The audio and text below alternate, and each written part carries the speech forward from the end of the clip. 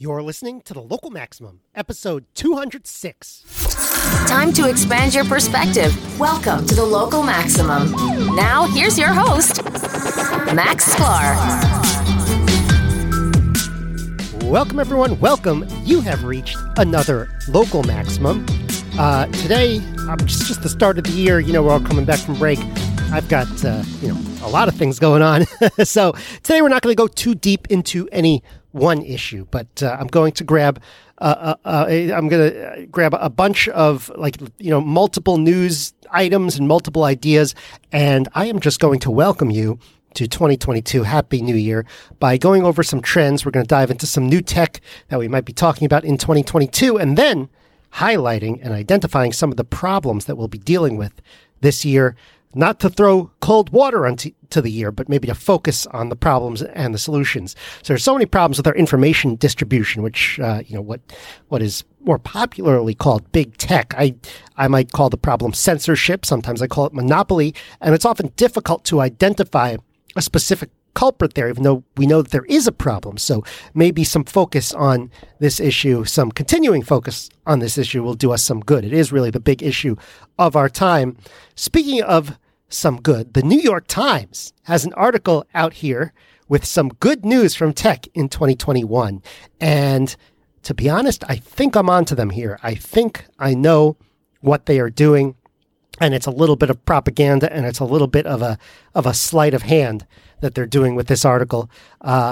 It's the article is from December 27th, right at the end of the year. It's called the 2021 Good Tech Awards. And yes, it does contain some good news, but I can't help but think, there is a known way to promote something in marketing, which is if you have a product that people either don't know or they don't know whether they like it or not, what you want to do is you want to put it on a list with things that they like. Therefore, you get kind of a positive association with that product, and it sort of puts it in your head, oh, okay, this is part of the suite of things that makes me happy.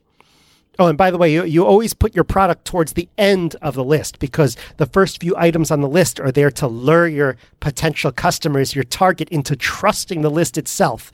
So, for example, I can look up what are the most popular podcasts here, and I look up number 1 and 2 podcasts in the country, and oh, look, it's Joe Rogan and it's The Daily, and so I have people going around saying, oh my God, I love podcasts. I listen to them all the time. I listen to Joe Rogan, and I listen to The Daily, and I listen to The Local Maximum. Those are my favorites. And then that will cause people into The Local Maximum. A little bit of a marketing trick there. So this is the New York Times article. They want to tell us all the good news from 2021. They start with the protein folding algorithms, which we actually covered back in episode 150, which was about a year ago. So that was sort of towards the end of last year. This is the AlphaFold system by Google's DeepMind. And I agree with the article. It's a very good thing. A better quote from the article, which I actually totally agree with, is it says here, Google's overall AI efforts have been fraught with controversy and missteps, but AlphaFold seems like an unequivocally good use of the company's vast expertise and resources. Yes, it's a real health breakthrough. So we talked about that in episode 192, as well, more recently on DeepMind, finding toxic language models. There's so many people who want to spend time figuring out, how to police language. And there's this maybe it's not little, but there's this other group over here that is solving the protein folding problem, and a lot more mind share, a lot more of the press is going to the people who are using it to, police language, figure out what language should be offensive to us, all that sort of stuff, which is what every researcher wants to work on, except instead of the medical application. So that seems crazy. So we talked about that in episode 192. It seems like the New York Times is agreeing here, but I have a feeling that they have a way different take on it. Okay, what else did they put in here? They put in lab-grown meat. Maybe that's not your thing. It's not my thing. But you know what? The option can't hurt. Maybe it could help with hunger, making food cheaper. They have a icon in there, which 3D prints new houses, new buildings, can really save you in a pinch when you're in a housing crisis, or if you want to provide housing in neighborhoods to larger populations very quickly and very efficiently. So that's cool. And now we come towards the end of our list. This is where it all happens. And what do you know? It's the so-called Facebook whistleblower, Frances Haugen. We now know the whistleblower is actually a political operative. She says some undeniably true stuff, like that Instagram is hurting teens' mental health, of course, but the real agenda there is not to break up Facebook, but to put it under the oversight of the government so we can have more control over what information we can see, and more censorship and more of the corruption of science and truth by our government. And, what do you know? This is exactly what the New York Times stands for today. And so they put that right at the sweet spot of the list, like right at the second to the end of the list. So remember the marking trick I told you about at the beginning? Yeah, New York Times.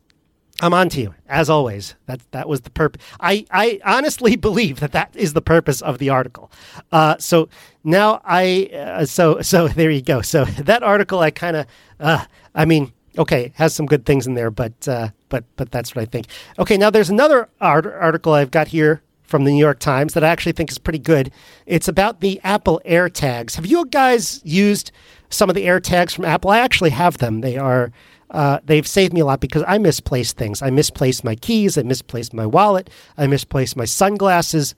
And I put these AirTags with them, and then I never lose them again. And it's actually made a distinct improvement in my life. And there are some people who say, just always put them in the same place. Well, yes, in theory, I could do that, but, it doesn't always work like that, okay? So I need the AirTags.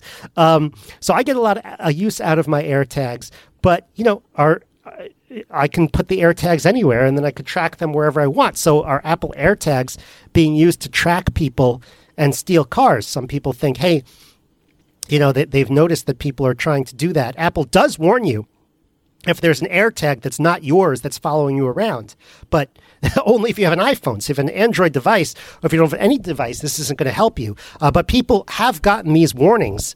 If they, people who have noticed that people have tried to use AirTags to track them down, or to, stick it in their car or something like this. So I think that we need to talk more about this year, maybe in a discussion with Aaron. One thing I'm not sure about is this something criminals have access to that they didn't already have access to? Because, okay, I'm a fan of Better Call Saul, and that's another benefit of 2022. Now, Better Call Saul is going to come back, and they're going to finish up that TV show. But a few years ago, one of those tracking devices in a car was one of the main plot points of Better Call Saul, and so I'm sure they didn't make it up that this totally exists. So, does the AirTag just make it easier, and is that a problem? And how do we deal with this? I think these devices are actually great tech, so I don't want to throw it all out. I don't want to say we shouldn't have it at all. But we should definitely talk about these privacy implications and these implications for criminals, for securities. So yeah, don't want to throw it out. Want to talk about. Speaking of throwing things out that spy on you, there's the Amazon Alexa, which I still have one. I still have mine. Yes, it is a point of failure when it comes to privacy and security. You're putting microphones in your home that you don't necessarily need there. Of course, many of us also have security systems in our home, which are already taking video. And, so you just have to trust Amazon that they're doing it properly, and they have good security protocols, and maybe they're going to screw up sometimes. Well, here's what Amazon is doing now. How would you like an Alexa that actually follows you around the house? If you have $1,000 to spend, this could be yours. It's not just sitting on your counter. It's getting up and walking around. Well, it's not really walking. It's wheeling itself around. It wheels around your house when you're not there. It checks on things like a security guard, which is great unless the threat is coming from inside the security robot. But hey, this means that the 2020s could be the decade that the home robots move beyond the vacuum cleaner, which we have for 20 years, that scares the dog and gives free rides to the cat. And I don't have a dog or a cat, so my robot vacuum cleaner kind of just sits there. Who needs this tech I think there are legitimate uses. It could be very helpful to keep an eye on elderly relatives or pets while you're away. Possibly security. It does have Amazon Ring with it, whatnot, if done correctly. And also having Alexa built in, along with a greater personality. I'm definitely intrigued. Another piece of tech that, hey, this could be helpful, but we should also talk about it to make sure, to make sure we understand the risks and the downsides as well as the upsides. That's another thing I'd like to do a more in-depth show on this year. Another thing coming out it's not coming out this year, but another thing that there's an article about this year. So this is to round out the list of proposed technologies that old people will shake their fists at and say, such useful gizmos these kids are into. We never want this. We never wanted this or needed this back in my day. We have this article from Gizmodo. By the way, these old people shouting at clouds, they're not always wrong. They're sometimes right, but the problem is they'll also say it when they're wrong. So it's hard to separate the signal from the noise there. In this case, what is it that they think we want? It's a car without a steering wheel. And honestly, I love this idea, but it might be kind of premature since we haven't perfected the self-driving car yet on all conditions. So I don't know if I'm ready to give up my steering wheel and just have it drive straight down the street and decide what it wants to do. This is a concept from Waymo, and the article is from Gizmodo. Waymo wants to drive you around without a steering wheel. The company does self-driving cars in Arizona and San Francisco, now without safety drivers. So they're getting there. So, but of course, in Arizona, you have nice straight roads. It's a lot easier. So, of course, this isn't going to come out anytime soon, but how would you like to sit on the driver's seat in one with no way to drive it? Just have kind of like a back seat feel to the front seat on the driver's side and kind of lean back and enjoy. Once again, I am quite intrigued. Or maybe the front seat will be more like the back seat in that there's no like middle separation. It'll just be like one big bench, like kind of like they have in some of those old 1920s cars. I don't know. So again, I'm intrigued. What do you think about these ideas? Like, dislike? Want to see a more full discussion with Aaron and myself about any of these things? Let me know on the locals at maximum.locals.com. All right. The other thing that I want to bring up today, are we suffering as a society from an epistemological disease, epistemitis, which word I made up. That just means an impairment in the ability to ascertain the truth. Now, it's always difficult to find truth and what's correct and what's not correct. There's always has been and always will be people who are mistaken. Now, all of us are mistaken, not just there's some people, everyone. There are going to be people who are purposefully spreading falsehoods, people who may do neither of these things, but maybe do what they can to obstruct the search for truth. So that's always the case. But are we facing a particularly potent problem now? It's not like we have to wage some new war for truth. There will always be a war for truth. Maybe we can interpret science that way. The act of doing science is participating in the war for truth, on the side for truth. And maybe, propaganda might be on the other side. The way I see it, a couple things can go wrong when you are waging a war for truth. The first is that truth can get monopolized and then it gets stuck. Now, I know a lot of you who are out there listening are bots. I have a big bot audience. I suspect that some of my downloads are bots. But for those of you out there who are human, and you know who you are, there may have been times when you were absolutely certain about something and you shouted it from the hilltops, and then you were wrong and you had to admit it. Maybe it was a test question. Maybe you were going to trivia night and you convinced your team to change an answer on trivia night, causing you to lose by 1 point in the end. How did you feel when you were wrong? Well, if you're human, admit it. It's really, really disappointing. Even if you're someone who handles it well when you're wrong, you must admit that for like a split second there, you had a tendency to ignore it or downplay it if you can. And that's what happens when there's a monopoly. If you have a group in charge who never has to admit that they're wrong, well, why should they? It doesn't feel very good to be wrong. And so we could talk about this, like something that happened in the past.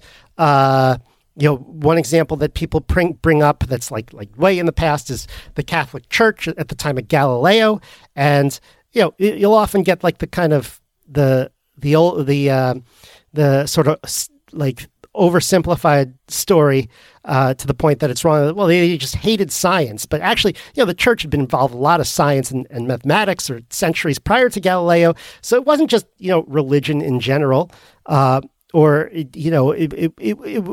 Catholicism. It was just an establishment. That's the way I see it. It was an establishment having a monopoly on truth, not wanting to admit that they were wrong, and having to go through the painful process of changing the way they were thinking and doing things, and also having to admit maybe some of the things that they did in the past weren't necessary. And but that's always the case. Some of the things that we're doing now aren't necessary because there are things that we don't know now, or maybe are counterproductive, but there are things that we don't know now that maybe in the future we'll know. And that's kind of life. I think our government officials today and our trust and safety commissions on social media are engaged in the exact same types of behavior, and probably are the same personality types that would have locked up Galileo. And what's the second thing that could go wrong that get in the way in the search for truth? Mass hysteria. That's another thing that could happen, even if you don't have the monopolization. Which of the two problems that we could have do we have today? I think that's a trick question. I think it could be both. So a recent guest on Joe Rogan was Dr. Robert Malone. He's been kicked off Twitter, right? So he was a researcher in the mRNA vaccines. He's been called an anti-vaxxer, but I was surprised, when I listened to the episode, that he got the vaccines and he wasn't spreading that kind of ridiculous stuff that, the vaccines are going to kill you, or, you're just going to, you might be fine now, but you're going to drop dead in 5 years, which is, I looked into that. That's just not something that happens with these vaccines. If there's problems, they tend to come up very early. He's been kicked off Twitter for supposedly spreading vaccine hesitancy.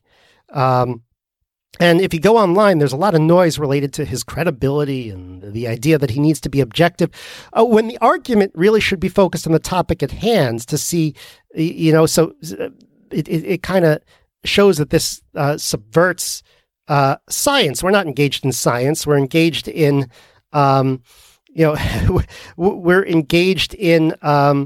we're engaged in censorship, not science. We're engaged in, it goes beyond propaganda, because propaganda is when you're putting out information to try to convince the masses to believe in something. But we're in kind of the book burning phase here now. A couple important questions I think have come up from that interview, and it really went far and wide. It really is quite amazing how so many people are listening to Joe Rogan compared to, other places like CNN or the New York Times, who we kind of think have a monopoly on the mainstream media, but they really don't. Even though I think the loudest people, tend to read those things and listen to those things. Probably like the people who are in charge of our companies, or the people who are in charge of Twitter and that sort of thing, kind of take that as truth. I think a couple of important questions for me came up from that interview and others that have been going on over the last few weeks. First is, are we going through this mass hysteria with this new buzzword called mass formation psychosis right now?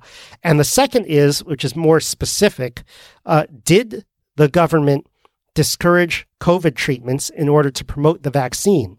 So it's not an anti-vax position, as some would say. It's just saying that maybe the vaccine works, but maybe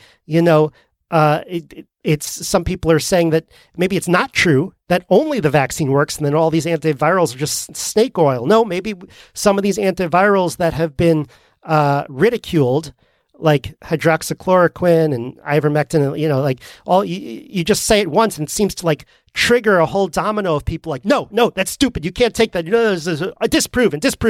And so is that really the case? Could it be that maybe, in their infinite wisdom, the government and the pharmaceutical company said, you know what, we'd really prefer to sell these vaccines. So the bottom line is, do we trust them? Do we trust the government? Do we trust the pharmaceutical industry at their word on this? And I feel like we're going to get to the bottom of a lot of these questions in 2022. I know it feels like it takes a long time, but if you think about it, this whole discussion didn't even exist a year ago. I mean, yes, a year ago you had a case where, like, Donald Trump was saying, hey, maybe hydroxychloroquine worked, and the response from the media was, you can't even test that. You shouldn't even ask that question. It's obviously not true.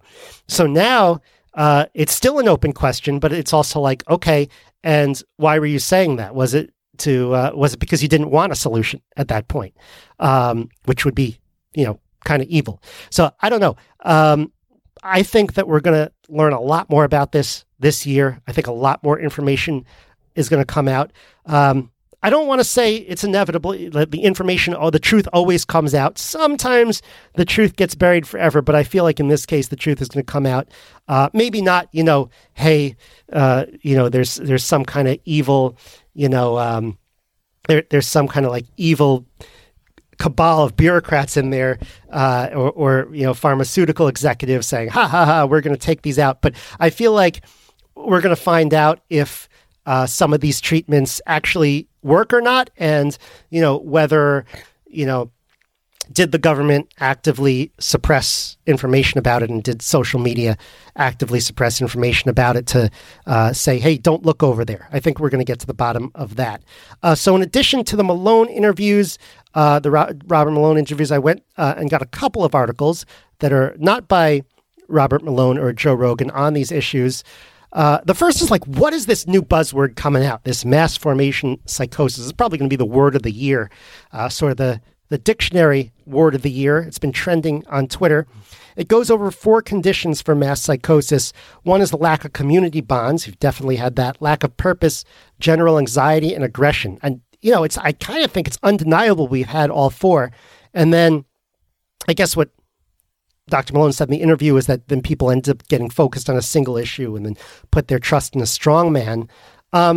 I think that we're suffering from mass delusions, but I don't think it's just related to COVID. I don't think it's just happened in the last few years. I talk about those 4 conditions. I think a lot of you would agree we've had this long before COVID.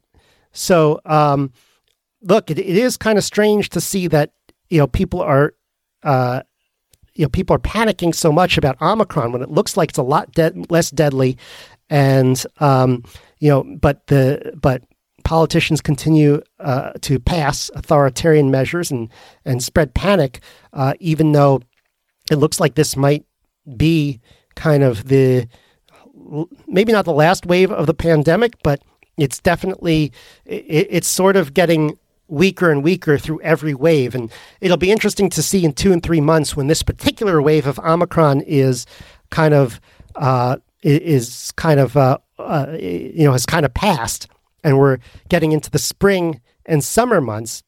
What's it going to look like? I think that a lot of people are going to continue the COVID era as long as possible. I don't think the COVID era is going to end, but I think we're going to find, okay, maybe it wasn't as bad. Maybe we have to change the way we're living. Maybe we just can't live like this any longer, just hunkering down in fear month after month, year after year, wearing masks, not talking to anybody, being afraid of our neighbor.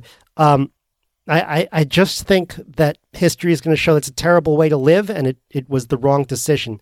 And so, but look, what else have we had mass psychosis on? What about all the violence we've seen in our cities? All the smash and grabs, the riots, that could be another output of this, right? It's not just COVID. So the bottom line is, I think this kind of mass formation psychosis thing might be a new buzzword in 2022. So we should talk about it. Maybe we should do an episode just on that, where I've done a little bit more research on it, or maybe have a better discussion. Okay, the other important question that I want to get back to, did the government discourage COVID treatments in order to promote the vaccine? I have an article here from realclearinvestigations.com. I again want to point out, it's going to be called anti-vax. That's straw manning. It's not anti-vax. You could say the vaccine worked, but then also say, hey, maybe these other things work as well. So this is, and if these other things work and it was actively suppressed, well, then you made a lot of people miserable and led to a lot of death. So that's a big problem. That's real life consequences from the fact that we're giving these millennial lawyers control over what you're allowed to see over social media. See, there's there's kind of a domino effect there. So a very important question. I'm linking to an article in Real Clear Investigations on that, which I haven't read entirely. It's really long, but maybe that's something we can go over in the future, called Did Dismissals of Safe Outpatient Drugs Cause Needless COVID Deaths? Dissenting doctors say yes. So where are we now? I think that the stepping down of Jack Dorsey from Twitter was the tipping point, the last pretext, the last pretext that social media is just playing umpire is gone. They have no more pretext. They're not saying, hey, we're just fact checking, we're fair. They're just banning left and right. It's time to start shooting the ban gun indiscriminately. And so if we go back to the recent episode, a month ago, episode 202, tech giants are at their saturation points. Yes, now we get to reap the consequences of that, and it's going to be a wild ride. Now, in studying some of this, I wanted to look at some of the history, and I wanted to get out of the bubble of Facebook and Twitter a little bit, and so that's something else I want to do this year. Don't get me started on Wikipedia. No, do get me started on Wikipedia. I'm reading Larry Sanger's Essays on Free Knowledge, and I just read the first essay, and the first chapter is on the early history of Wikipedia. Now, Wikipedia was founded in the late 90s, early 2000s, and things were very different back then. And one of the things that jumped out at me with that essay was how difficult it was to control factions from the beginning, and how the mob kind of took control from the beginning.